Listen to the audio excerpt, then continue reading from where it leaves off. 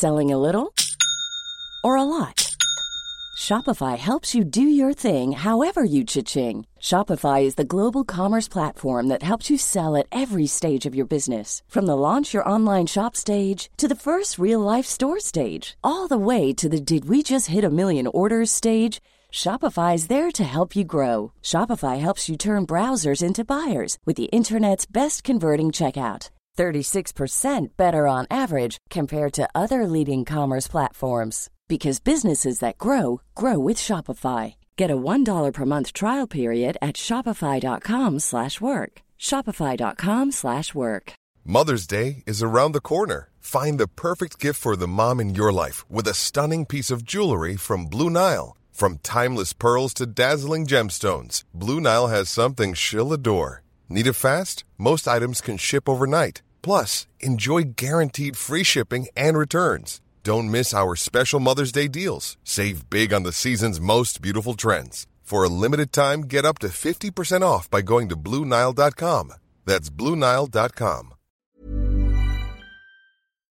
Hello, everyone.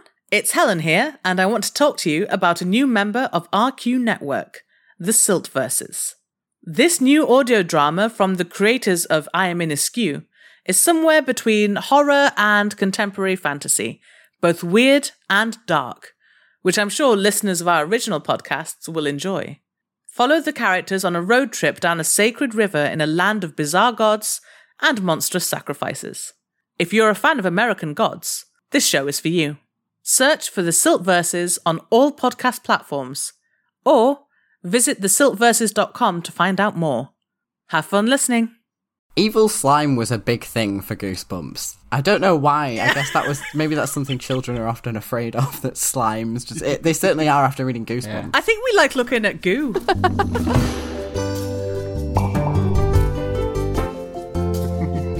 Rusty Quill presents Enthusiasm.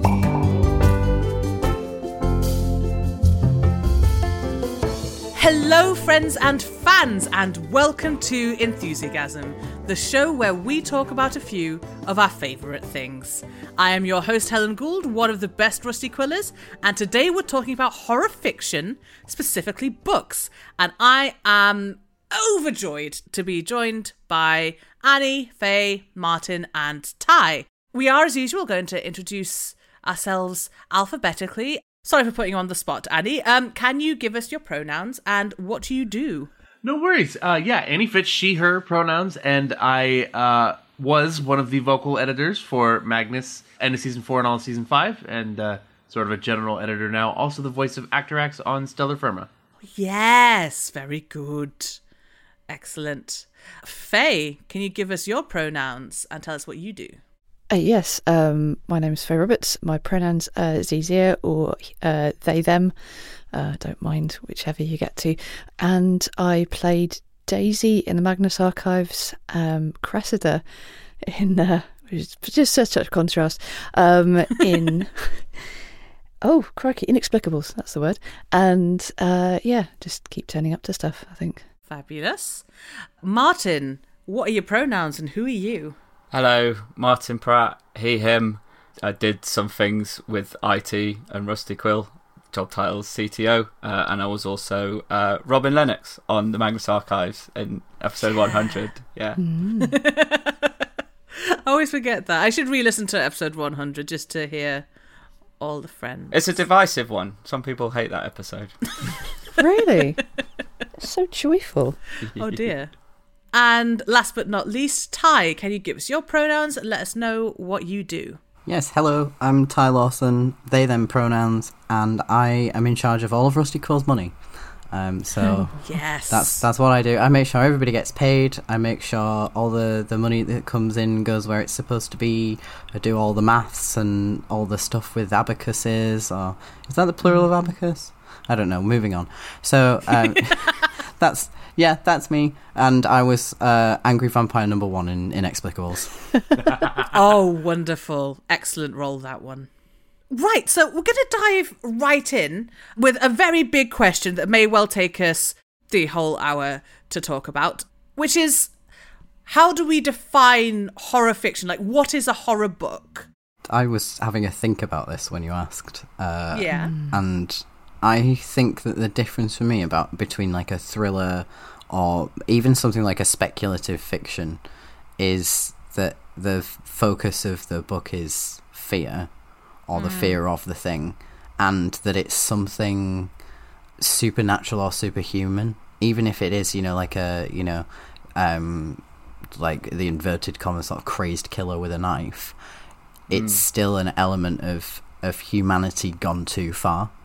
Yeah. So I think that's the idea. It's some kind of, like, people know the quote from Stephen King about the difference between horror and terror, which is Yes. oft quoted, and I won't do it now, but I think one of the main differences is, if you're looking at a thriller, it's something that could, within the realms of possibility, actually happen in the real world, whereas a horror is maybe more, there's a supernatural or paranormal thing.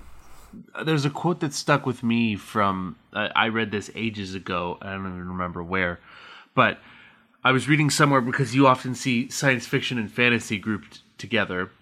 Somebody was justifying that actually, when you look at a lot of like publishers and a lot of the way that people in the business, in massive air quotes, classify things, a lot of them would say sci-fi, fantasy, horror as 3 in one category, because the idea is it's almost exactly like Ty said. It's the horror has to be, I would use the word speculative. In one way or another, horror has to ask what if this was different? And you can go so far as to go, Alien is horror, which is all the way sci-fi too. Or you could, as you said, the crazed killer stuff is still just like, what if real life, but there was this like way exaggerated, what if we took this like behavior pattern or thing that can happen and took it to a totally unnatural extreme? I think that's what makes it horror versus a thriller. Do you have any takers, Faye or Martin? Partly I was thinking about this earlier, remembering that I was going to be doing this, and I was thinking about, early horror fiction and how I got into it and stuff like that, and I realised that a lot of the stuff I've been exposed to as a kid was actually pretty horrific, and also about the unknown. And it got me thinking about how some of the really early primeval kind of stories that humanity tells is about what's happening in the dark. Why does this terrible thing happen? And, coming up with other supernatural, supernormal kind of explanations for it, kind of populating the dark, either as a way of controlling it or as just to give yourself a thrill or whatever. But it's old, and it is about what you can't see. To me, that's like a prime thing of horror. It's about what you can't reason with necessarily, unless you yourself change to be something that can communicate with this supernormal thing. Mm-hmm.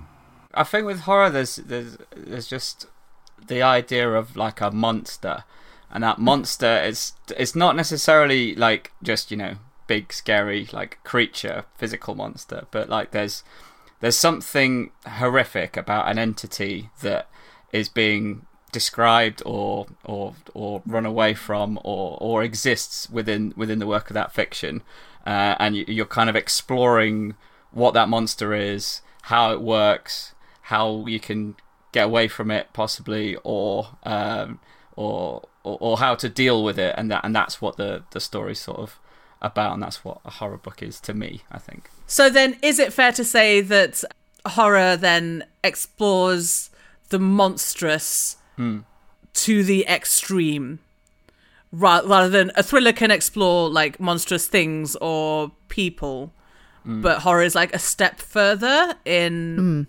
what it wants to tackle? What do we think? I think it's partially the what Faye was saying about how we're just trying to give shape and form to what we don't understand, or because we fear what we don't understand. And so it's then that same thing of horror has to be something that there's a mental disconnect between yourself and connecting with whatever this antagonist is, because you don't understand its motivations or where it's come from, or there's most monsters or kind of antagonizing creatures, I guess, that appear in horror can't speak with the protagonist or with the characters. It's more of the focus on of the source. Yeah, it's the source of the fear, and putting a face on that or some kind of name onto it, and it's exactly not being able to reason with it, because the point at which you're able to rationalize fear, you can stop being afraid of it. Yeah. Normally, but that doesn't work for everything. It's not completely ubiquitous. We all have things that we're afraid of, and I think at a certain point with fiction, you're like, I've made something so horrible that nobody could not be afraid of it, to represent this underlying fear that exists even when you know that there's nothing in the dark and there isn't anybody, you know, lurking behind that door. You still like to freak yourself out a little bit and be like, oh, what if there was? So it's not just the monstrous, but specifically like the monstrous unknown, and that can be all manner of things. Excellent. Oh, you're all so clever. Okay, so now we know what we think horror fiction is. How did we all get into the genre? I'll start. I think probably the first horror book I read, gosh, I should have got it out from my bookcase. It was a collection of short stories from maybe the 80s or 90s. It's a very tattered, falling apart old book, and it was all stories called you know, the glove, and someone bought a pair of gloves and they had like a red stain in them, and it turned out that the gloves used to belong to someone who was in a train crash and their hands got chopped off. Nice. And the gloves each night like inch closer to the person who now owns them, until eventually they wake up with the gloves attempting to strangle them, and they sort of like just throw them away. It was all that kind of, you know, what if this thing was alive, or what if you saw a person and they were weird? You know, a toaster, but haunted toaster. Yeah. What about all of you? Would anyone like to start? I think that my entry point, at least as far as horror books goes, is probably pretty common, because I would say the first horror book I ever read would have been one of the Scary Stories to Tell in the Dark series. Ah. Which, in retrospect, are terrifying. Those books are I mean, some of the content in them is, you know, even to this day, like, I sometimes sit back and think about how many different stories in those books involved something wearing someone else's skin, and just think, I read that when I was like 8. That's weird. You know what I mean? Yeah. But they're all so creepy, and the illustrations are really what sells it in those. They're incredible. There's actually, I follow a YouTuber. I'm just looking her up now. But anyway, the reason I bring her up is that she's rating all the Scary Stories to Tell in the Dark. She's like reading all of them and saying which ones are most effective and what she thinks of each of them. Nyx Fears, I think is her name. Cool. Yes, the Scary Stories to Tell in the Dark tier list part 1, and part 1 is 40 minutes long.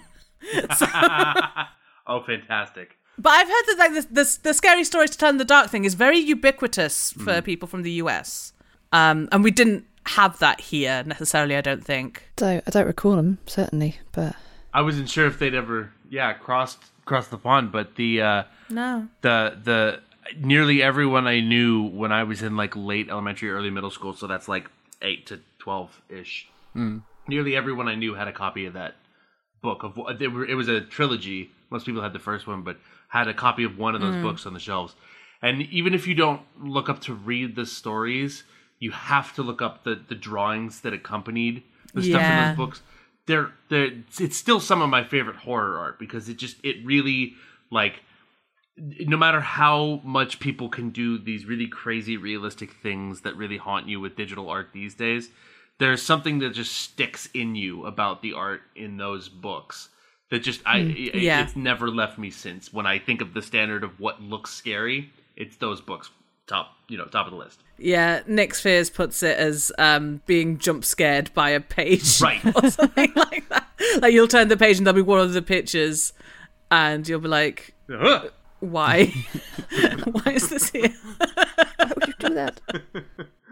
I don't know if we've got like an equivalent here. I was going to say the ones that I got. It wasn't the first horror book that I read, but the ones that sort of carried it on with the Goosebumps series. Knew someone was going to say So that. the R.L. Stein books, yeah. Yeah, way more common did here. I have think Goosebumps. I had tons of those, but I never found them scary. I just got them given because people were like, "Oh, these must be scary," and I think I needed like an older caliber of book, maybe. But I do remember the first. I call it a horror book because of the subject matter, but I read it when I was 5 and it was age appropriate. It was just that it was like a picture book with some words on each page, like simple words, but the idea was that you were following a ghost train like through like a haunted house, and at the end was the book opened up and it was death there to get you. And I was like fascinated with it and showing everybody and like look at all these pictures of skeletons and bats, and I was the kid that like loved creepy things all the time. And then it kept going with other books. And there was a great series that I read when I was a teenager, the Point Horror series. They were really great. Some of those have stuck with me because they're just about being a teenager and sort of like weird things going off. Like one about a cheerleader who makes a pact with a vampire to become the head cheerleader, and then notices all of her friends are really drained and not acting themselves and have bite marks in their necks and all this kind of stuff. And so the vampire has been sort of killing off her friends slowly so that she can take over their lives. But there's a vivid description of like its skin being like mushrooms, like both in colour and in texture because it's so old. And I started in with the creepy books early. Yeah. What about you, Faye? I've been trying to think about this. I think weirdly enough, my folks are really into Russian and Scandinavian folk tales, and if you've ever read any of that, some dark from Scary. really quite quickly.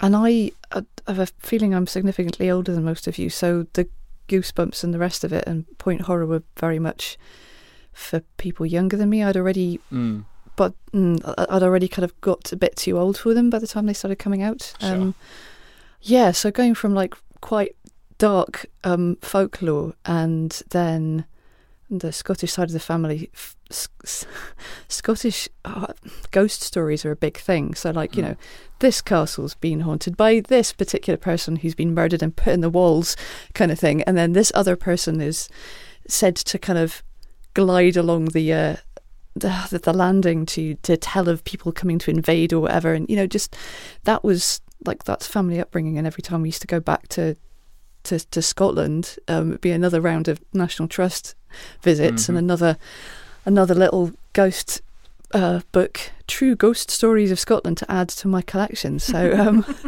so when you were saying about how it's it's an inconceivable thing, horror is something that can't happen, because this was from when I was quite young. The idea that horror is something that can't happen, that took a lot longer to kick in, because for me the idea that ghosts are real and that this happens was kind of inculcated from a bit younger, I guess. So that was an interesting sort of tip over point, maybe later, I don't know. But so it was just that was how it kind of segued. So going from true life hauntings and terrifying apparitions and all that kind of thing into and people writing fiction about it, and classic horror fiction, because you'd have not necessarily the Ladybird version of Dracula or whatever, but close enough, and your parents think, oh, it's a classic, kids should be reading the classics, so you're reading these truncated versions of these stories. And then the local library, once you got to, I think it was 13, you were able to read the adult books, which I think was a wild notion, because we didn't have like a teen section. You either had kids books or you went straight to the adult books. Yes, that was the same in my local library too. Right. So then I was graduating to Stephen King and Clive Barker and stuff like that in my early teens, but then I'd already read A Clockwork Orange, so I think everything else after that was right, okay. Weirdly the same, yeah. Everything seems pretty tame by comparison to some of the stuff in that. I read that at the school library. Actually had A Clockwork Orange. I think I read it when I was like 14 or something. Wow. My school library has this big old, they just basically kept stuffing it with books and not paying much attention to what was there, I think. So I managed to get hold of like really old horror, like Victorian and like Georgian horror, so Mrs. Gaskell and stuff like that, where a lot more of it is suggested. So of course when you're a kid you're not really sure what they're suggesting all the time, but oh goodness, his name's fallen out of my head, the classic American horror author. Poe? No, not Poe. I can't think. His name will come to me probably when we finish recording. But Lovecraft? Oh no, and I was exposed to Lovecraft like through short story compilations way too early as well, I suspect. But no, I can't remember the name. But the old stuff, the Victorian stuff, there's a lot. Like I say, there's a lot more suggestion. There's a lot more. The lurking horror is just kind of painted by what's not there, kind of stuff, and it's all very nudgy. It's the turning of the screw. Oh, that all that kind of suggestion stuff, and it's to me that's much more satisfying horror than straight up buckets of blood and all the rest of it. And it's as soon as an author has used the word it's horrific, or they talk about it's eldritch, or it's I don't feel spooky now because you've laid it out explicitly. Show don't tell. Show don't tell. That one, exactly that. Yeah. I've just briefly, I'll just mention that I've just been hit with the memory that I had a Goosebumps bumper slime edition, and it was Nice. all of the stories about that blob thing. Right. The blob I remember just that. eats everyone. Was it the one? It came from under the sink. Was it that one? Something like that, I think. I remember that it was bright green. Yeah. And in the middle, it had a little plastic pocket full of goo that you could poke. Yes, I remember that. Yeah. Evil slime was a big thing for Goosebumps. Like, I don't know why. I guess maybe that's something children are often afraid of. That slimes they certainly are after reading Goosebumps. Or maybe the author just had a weird phobia. I think we like looking at goo. Yeah. Thinking about goo.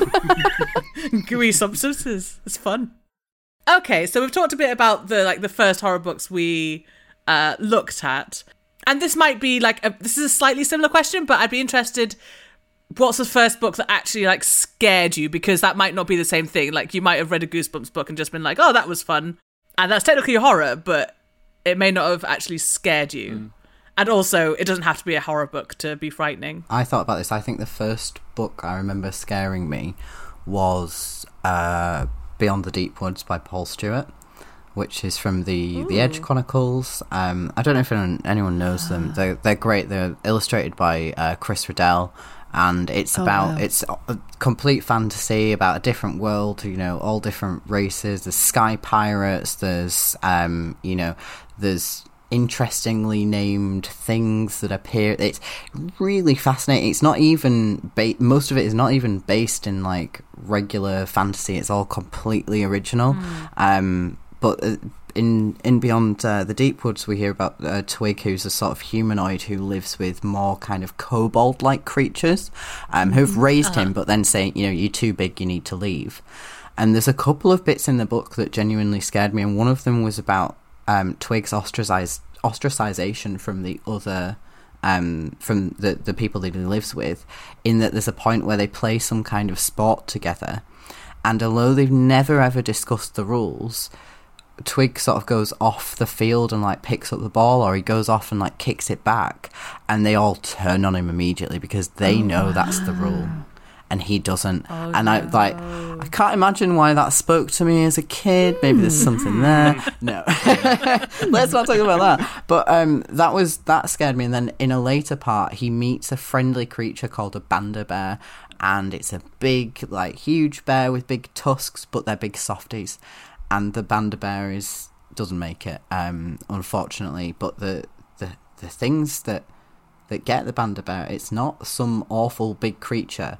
It's these little orange balls of fluff, and they just come along and piranhas, basically, but on land. And I remember that scaring me, but I remember my dad, who was reading it to me, telling me that part had scared my sister so much she wouldn't let him finish the book. Wow.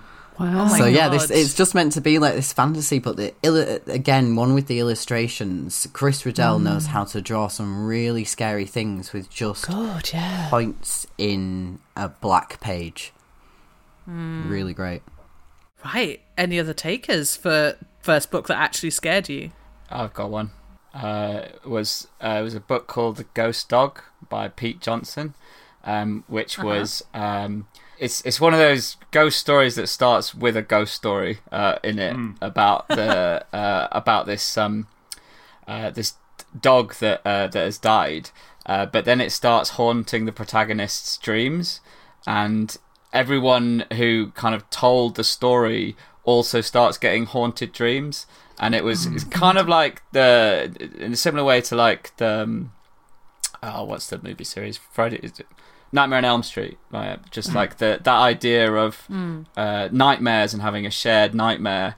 This was at a time when I would, like, as a kid, have nightmares as well. So like, and them becoming real and them having like effects in the real world. That really kind of scared me because my parents were always trying to tell me like nightmares aren't real, they can't get you, and yet I'm reading this book where nightmares are like affecting these kids' lives, and like I'm like, well, if you read this book, mother, then I think you'll find it is very real.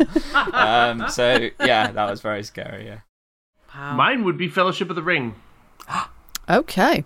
Really? The Barrow-wights. Oh, yes. yeah. The Barrow-wights scared me so much because it was on one of the earlier Lord of the Rings enthusiasms, and I mentioned this there. My dad read me The Hobbit starting when I was 6 and read all of the books straight through, so I was done with them by the time I was eight and a half, something like that. So I was probably 7 having The Fellowship read to me, and yeah, when they were in the crypt with the Barrow-wights and just before Tom Bombadil showed up, I think that was the first time a book ever really, really scared me. How about you, Faye? I've been trying to think this whole time, and I know things must have scared me as a kid, but I can't think of any of those. I remember the first book the book itself was something that was scary, and I just kind of had to get away from it. Was probably The Shining. Ooh. Like I couldn't. I think there's actually a trope about this, probably Friends or something like that. But I remember reading it and I just had to put it in the middle of my floor, so it was very visible and nowhere near me at night, kind of thing. It was properly got to me. They put it in the freezer. Oh, that's right. Yes. Wow. So yeah, and it was like most of these horror books, they were all ones I'd borrowed from the library, and I had to keep renewing it because I couldn't possibly give it back without finishing it, but I couldn't bring myself to finish it. And it just sat in the middle of my bedroom floor, just kind of looking at me for ages. I did get it finished. You were saying about your sister not wanting to finish the story, and I just kind of went, no, you always have to finish the scary story. You have to get that resolution. I agree. It's something I think that's the kind of that's one of the interesting things about horror books, is that like it's only like while you're progressing the story you choose to keep going, like you choose to kind of like, and you have to get to the safe spaces in between to be like, okay, right, we got away from that creature that time. Now we're just chilling in the living room or in the kitchen, right? I can stop reading now, and then we can go back and have another adventure. But like, yeah, I'd hate it in class when you'd have like dedicated reading time, and you're like, okay, that's reading time done. You're like, no, I'm still like being chased right now. I need to. I'm suspended in that reality. Yeah. In which case, I'll say mine. I've just tried to do a quick Google, and I can't find what I'm thinking of, but I think it may have been one of the Darkest Rising books. Oh. And if other people have read them, you'll have to tell me if this is actually a thing that happens, because it could have been any of the other weird fantasy books that I read. But there's a bit where there's a boy and a girl protagonist, and they end up with some dwarves, and they're down in like underground with the dwarves and like hanging around. No, I think you're thinking of the Brisingamen, not the Darkest Rising. Ooh, maybe because they go on holiday. Yeah. And there's like still magic in the woods there. Yeah, and they meet dwarves. It's the Alan Garner books you're thinking of, rather than yes, Susan Kipper. Alan Garner. Oh, what a lifesaver! Thank you. Nice. Yes, that's what I mean. They go down and they meet all these dwarves, and then they have to escape because someone's coming after them. And the only way to escape is through some really narrow tunnels. Yeah. And that was so... Like, I'm claustrophobic anyway. But it was so visceral to me reading that. And I would have been maybe pre-teen. Yeah, I was 9 when I read that. And it was... Alan Garner doesn't hold back. All of his book, people suffer and they stay scarred. It's not like those things where, well, they went through the trauma, no PTSD here, and they're all fine. With Alan Garner books, and death is very real. Oh in those God, books. you mourn the people who have died, and they're not coming back. And they're like, ta-da! It's very, very real. I have a horrible feeling though that I only read that one book and didn't read any of the others. I think because I don't remember anything else other than that one. He also wrote The Owl Service. If you want something that's kind of claustrophobic, teen horror kind of stuff, which was just, that one was odd to me because to actually read something that was set in Wales with Welsh people, usually if something's set in Wales, it's like a bunch of jolly English kids go off and they have, tea and crumpets and these amusing Welsh people around them. And for once, it was actually from the point of view of Welsh folk, and that was quite a novel. I ate that up. Gosh, yeah, I'd forgotten it was set in Wales. For some reason in my head it was Cornwall, but that's the Dark is Rising books. Yeah. Where they go to Cornwall. The Dark is Rising, some of them are set in Cornwall and some of them are set in Wales. Yeah. Oh, well, there's the confusion. But on that, I think we'll take a break. Mom deserves the best, and there's no better place to shop for Mother's Day than Whole Foods Market. They're your destination for unbeatable savings, from premium gifts to show-stopping flowers and irresistible desserts. Start by saving 33% with Prime on all body care and candles. Then get a 15-stem bunch of tulips for just $9.99 each with Prime. Round out Mom's menu with festive rosé, irresistible berry chantilly cake, and more special treats. Come celebrate Mother's Day at Whole Foods Market. When you need mealtime inspiration, it's worth shopping Kroger, where you'll find over 30,000 mouth-watering choices that excite your inner foodie. And no matter what tasty choice you make, you'll enjoy our everyday low prices, plus extra ways to save, like digital coupons worth over $600 each week. You can also save up to $1 off per gallon at the pump with fuel points. More savings and more inspiring flavors make shopping Kroger worth it every time. Kroger, fresh for everyone. Fuel restrictions apply. And welcome back. We've talked about the definition of horror books. We've talked about our first forays into horror book. And now I want to hear about our favourites. Because I'm sure that we have many diverse favourite horror stories or books. Would anyone else like to go first? Because I didn't think about this question before I asked it. I think I know what my favourite is, and it's not necessarily the one that I've read the most often, but it's the one that I keep coming back to when I'm like, I want a really good bit of not just horror but human drama. And it's by a queer Canadian author called Joey Camo, and the book is called One Bloody Thing After Another.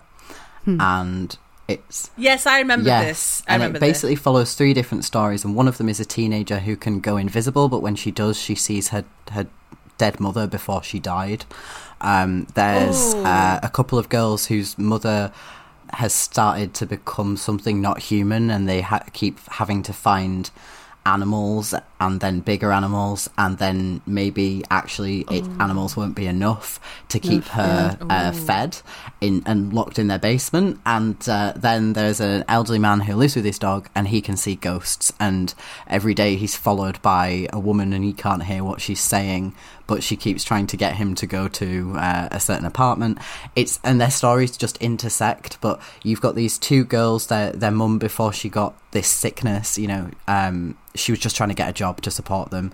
The teenager, her mum's not around, her dad's doing his best, and the guy, he's old, he's cantankerous, he's not in touch with his daughter, he just lives with his dog. And so it's this, each one of them has this like horror going on around them, and it is scary as well, the descriptions of Jackie, the character, going invisible, but at the same time there's such beautiful things, like the lead up we get for her story is that she's gone to see a tree that has a specific memory attached to it, and someone's cut it down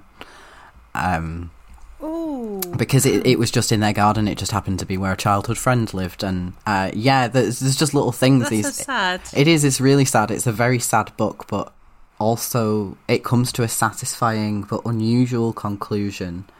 Yeah, it's scary and it's sad, but it's one of those ones that kind of, in each of them, there's a very relatable sort of point of personality. I think that most people could find, like, the isolation or being a teenager who's confused about their place in the world and so on and so forth.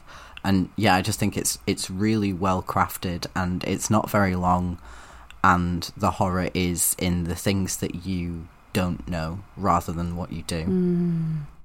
Gosh, I don't know how to follow that, because that's a very, very good explanation of a horror book. I think that mine, though, is it's called The Little Stranger. It's by Sarah Waters. Oh yeah.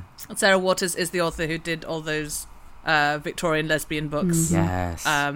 But I feel like it does a disservice to them to describe them as that, because they're all incredibly complex stories about a lot more than that, and it's just it's one of those things where, like, they just happen to be lesbians in them.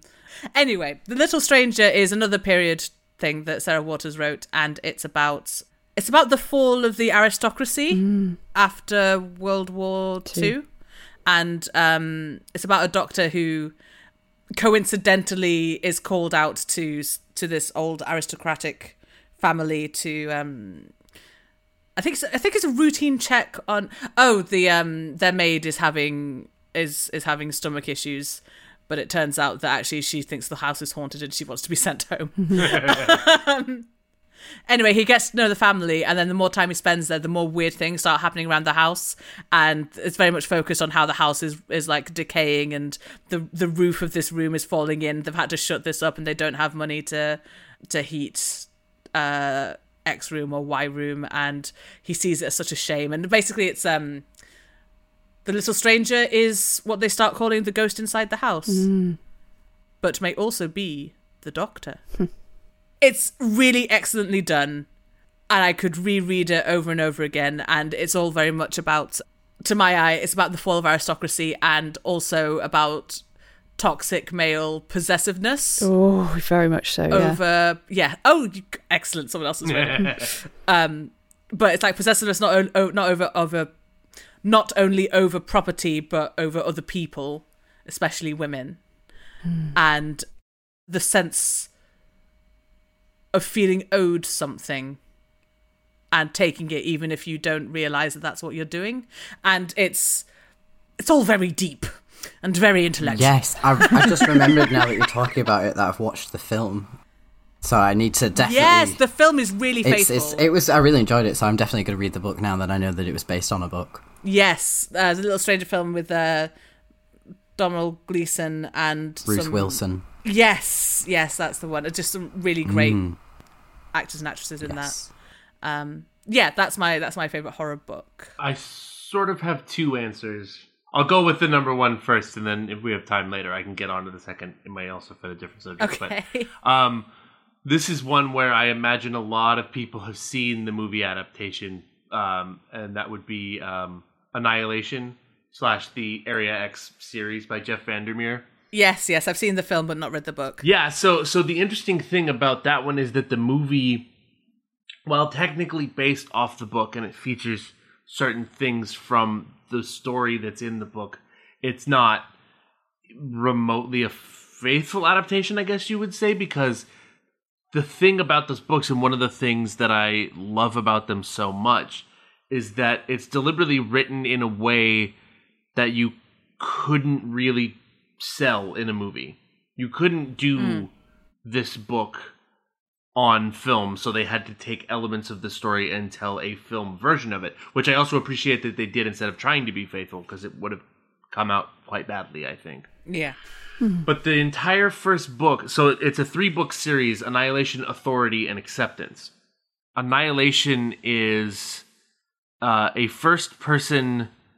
It's just supposed to be the written journals of Natalie Portman's character from the movie. Which means that it's all... Whereas you get some of this in the movie, it is 100% internal thoughts and internal, impressions of scenes. It's interpreted. It's not omniscient, so it's very much describing things the way that a character would rather than the way that an author would, which lends a different element of like it being unknown to it. And there's all kinds of fun gimmicky bits to it, like the fact that there are no names in that book. No one ever receives a name, which I know they also kind of did in the movie. Nobody ever gets a name in the first book. Nobody ever gets anything more than a title. And the protagonist even complains about this fact, goes, this is ridiculous, but whatever, this is what they want us to do, you know. And just, I remember I was reading them as they were coming out because they were all three written at the same time, but they were released a couple months apart in the same year, all three of the books. And I had them all on, once I read the first one, I put the other two on pre-order so that when they came out, they would get shipped straight to me and I could just plow through them. And they're all three really, really fantastic, and they tell a really lasting and sort of, I think one of the things that makes horror work for me, that puts horror stories over the top, is that there's some kind of like, there's almost like a beauty to it. There's like a lasting something about it that's like, even though it's like scary and all this stuff, there's like something it has to be very like poetic and almost romantic in that way. It's some part of it that sticks with you. And these books are heavy in that. There is a lot of this sense of just greaterness than you and then what's going on. And it just leaves you, I mean, it's hard to stop thinking about it once you finish them. So that's one of the two answers I would have, is easily one of my favorite horror anything of all time. Excellent. Martin, what about you? It might be a bit cheesy, but Dracula was one that really stood with me, really stayed with me. Oh, that's not cheesy. Because it's just like, that's classic. It's that classic, and I read it a while ago, but like it just really stuck with me, like the way it's written in terms of just like entries in like a diary and stuff like that, and just the story and how like epic it is, and I just really enjoy that period and that setting. I always really just like settings and just hearing about just like the day-to-day things that people do around that, around the period. So yeah, that's the one that stuck with me. I remember just being young and having heard so much about it. I was just like, right, I'm going to sit down, I'm going to read this thing, and it's dense. And I remember it took a while to do, but yeah. That's the one I think one of the things I like about Dracula is that there's a cowboy that turns up. Yes. Yeah, that's always fun.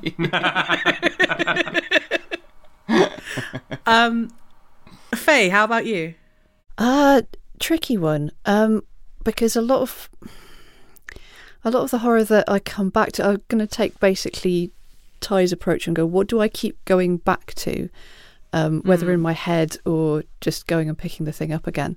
And they tend to be things that kind of straddle genres, so they're not pure horror. Like, I'll read a pure horror book once and then I'll go, okay, it's like a good detective novel. You, even when you know you've done it, you want to read it again. But a bad one, you just go, or a medium one, you just go, well, I know the solution, I don't need to read this, there's no suspense anymore. And a lot of horror is like that, where you just go, oh, well, I know the solution, I know how it works, the mystery is solved or whatever. But I guess the one that I keep coming back to the most is by Clive Barker, and it's not. And Clive Barker's well known for, especially his early stuff, was just really schlocky body horror stuff, like lovingly described horrendous things happening to bodies and the rest of it. But he has this joy of transformation, and the whole idea of the ownership of monsterhood kind of thing is huge for him.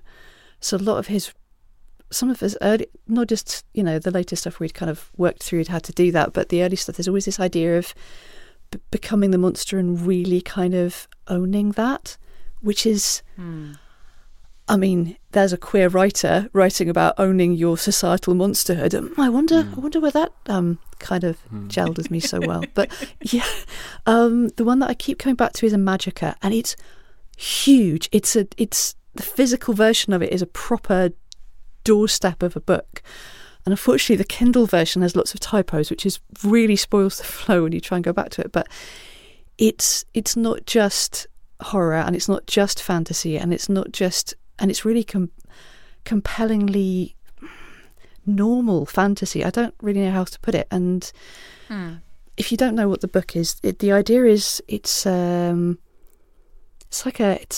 between an epic romance told over 200 and something years, and also religious, and also spiritual and magical and horrific, and just all of the things he really likes, including transformation, including a lot of sex, and just kind of put them all in, just put all of them in and just keep going. And it almost feels like it's several books at once, and in the hands of someone who wasn't really thinking about it, it wouldn't be as syncretic as it is, but it manages to be all of those things woven in. It's him absolutely at his height as far as I'm concerned. Because, and part of why I love it is that the mystery isn't really solved. The deliberate, try to say this without spoiling it, it's fantasy in that there's lots of interjoined worlds and people can move between them if they have the way of knowing how to do it. But Earth is kind of like the last domain, the last dominion, which isn't easily joined. The others are kind of contiguous, but Earth, you have to expend a lot of energy, a lot of power to kind of breach that boundary kind of thing. And so there's all sorts of stuff about, generations of people keeping that mystery and, either protecting or exploiting it. But there's also... it's really hard to explain because it is so many things in one, and because he's a visual artist as well, it absolutely brings these incredibly vividly painted images to your mind. And the main character is a visual artist as well, so he just kind of really inserts everything in there, including himself. But it's just gorgeous and horrible, and it works. But because the horror isn't properly solved, and because redemption comes in really weird ways and then deliberately cyclical kind of fashion, you never get to the heart of the mystery, and that's why you kind of want to go back and read it again and kind of re-engage with the mystery, and some of it, almost tawdry horror encircling this much richer thing. So we're coming to time. I have one final question, which is, are there any upcoming books that you're keeping an eye out or that you're interested in seeing? Or are there any books that you've read recently that you'd like to talk about or recommend? I don't think I have anything I'm waiting to come up on, but I did read a good one recently, which was The Lamb Will Slaughter the Lion by Margaret Killjoy. Which is our main character. I'm gonna use they, as I'm not 100% sure on the character's pronouns, but they travel to. We don't get any information on who they are or why they're traveling or where they come from, just that they're moving around, and they stop in a community, like an anarchist community that's been built around like an abandoned town, and every night a stag made of blood comes out of the woods to seek sort of justice or retribution against somebody who a couple of members of the community have decided has wronged them or has done something unacceptable. Basically, the idea is that there's a personal dispute that then two people sort of summon this creature of anger and vengeance, and then can no longer control it, but don't want to, because they're like, well, it's only going after the people we don't like. And it's very much a sort of, leftist infighting kind of allegory there. But it was also just a very good book, and features an entirely, all the named characters are queer, most of them are trans, and I think all of them are polyamorous as well. So it's a really, really good book, and it also just features some really nice emotional interactions between the characters as they're waiting for sunset or talking about what's led to this in the first place. Oh, wow. Anyone else? I've got Johnny's books out on my shelf. Yeah, I was going to say, Johnny's the next horror book on my list. I've only just started reading it. Yeah, so that's 13 Stories by Jonathan Sims. Available where all good bookstores and Amazon, whatever. Yeah. He is not paying us to do this. Absolutely not. We genuinely want to read it, yeah. No, this is not... We'll cut that bit out. I do, yeah, I know. I do wonder when he was recording the Magnus Archives in my flat, which was on the 13th floor, whether he thought of that idea. Oh. I don't think he did. You'll have to check the acknowledgements and see if you're in there, Martin. And then personally message him if you're not. Yeah, there might be. That was the first place I checked when I got it. I have an eternal recommendation that's relatively recent and also kind of fits the category of looking forward to, because I know there's a couple books in the series that I haven't got to. The Newsflesh series by Mira Grant. Now, when I tell you that the pitch for this series sounds not as appealing as the series actually is, I'm going to warn you that up front, but it's a zombie apocalypse book, but it's two young adults, like early 20s, I think they are, adopted brother and sister who are post-zombie apocalypse running news blogs, because effectively internet blogging in an internet decentralized news has taken over how we do news. Mm-hmm. Society after the zombie apocalypse has effectively carried on. The zombies are very real, and it's very dangerous, and there's places we do not go, but humanity was not wiped out by it. It was not even halved in population. We didn't lose everything. We just lost certain rural areas, and everything is now very secure and things like this. They get hired to follow a presidential campaign in the United States as the official journalists for that. And there's a big kind of like government conspiracy type thing that breaks out. And it's a very, very fascinating book or series. The first one's called Feed. Feed, Deadline, and I don't remember what the third one's called. Blackout. Oh, clever. Maybe. Oh, and then there's also Feedback, and like a couple other peripheral books in it. When I tell you, it is easily the most fascinating piece of zombie anything I've ever consumed. They're so good. Highly recommend. I like it when someone manages to make zombies interesting again. Yes, exactly. And Faye? Like Martin, I'm looking forward to Johnny's book. Like I think a lot of people at the moment, I've not really been engaging with much new media. They've been finding people just haven't been reading or watching much new stuff. But I'm feeling like I can do that a bit more now. It's like, oh look, a new thing that isn't fanfic. Let's go. So yeah. I would also like to say something that I have just finished reading is an entry on the SCP Foundation, and it's SCP-5031, and it's a weirdly wholesome story about the potential of sentient living beings and how you can realize that if you try. Okay. And like the horror of it is partly from, what the description of what the creature is, and partly from its containment procedures. But it's got like a happy ending. And I would really suggest that you read it for yourself. It's heartwarming horror, that one. In a weird, twisted way. And I think that's your lot. Nice. Thank you, listeners, for coming along with us as we talk about our favourite horror books and stories and fiction. Thank you as well to all of the participants. I extremely appreciate this conversation, and thank you so much for coming on the show. Oh, thanks for you. having me. That was a blast. Thanks for having Thanks me. a Yeah, lot, sweet. everybody. That's been lush. So with that, it's goodbye from me. Goodbye. And it's goodbye from them. Do you want to say goodbye, everyone? Goodbye.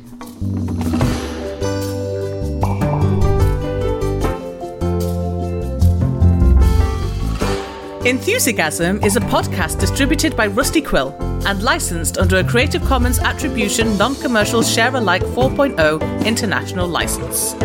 It is directed by Helen Gould, produced by Lowry Ann Davis, with executive producers Alexander J. Newell and April Sumner, and edited by Marissa Ewing, Tessa Vroom, Jeffrey Nils Gardner, and Catherine Ranella. Thanks for listening.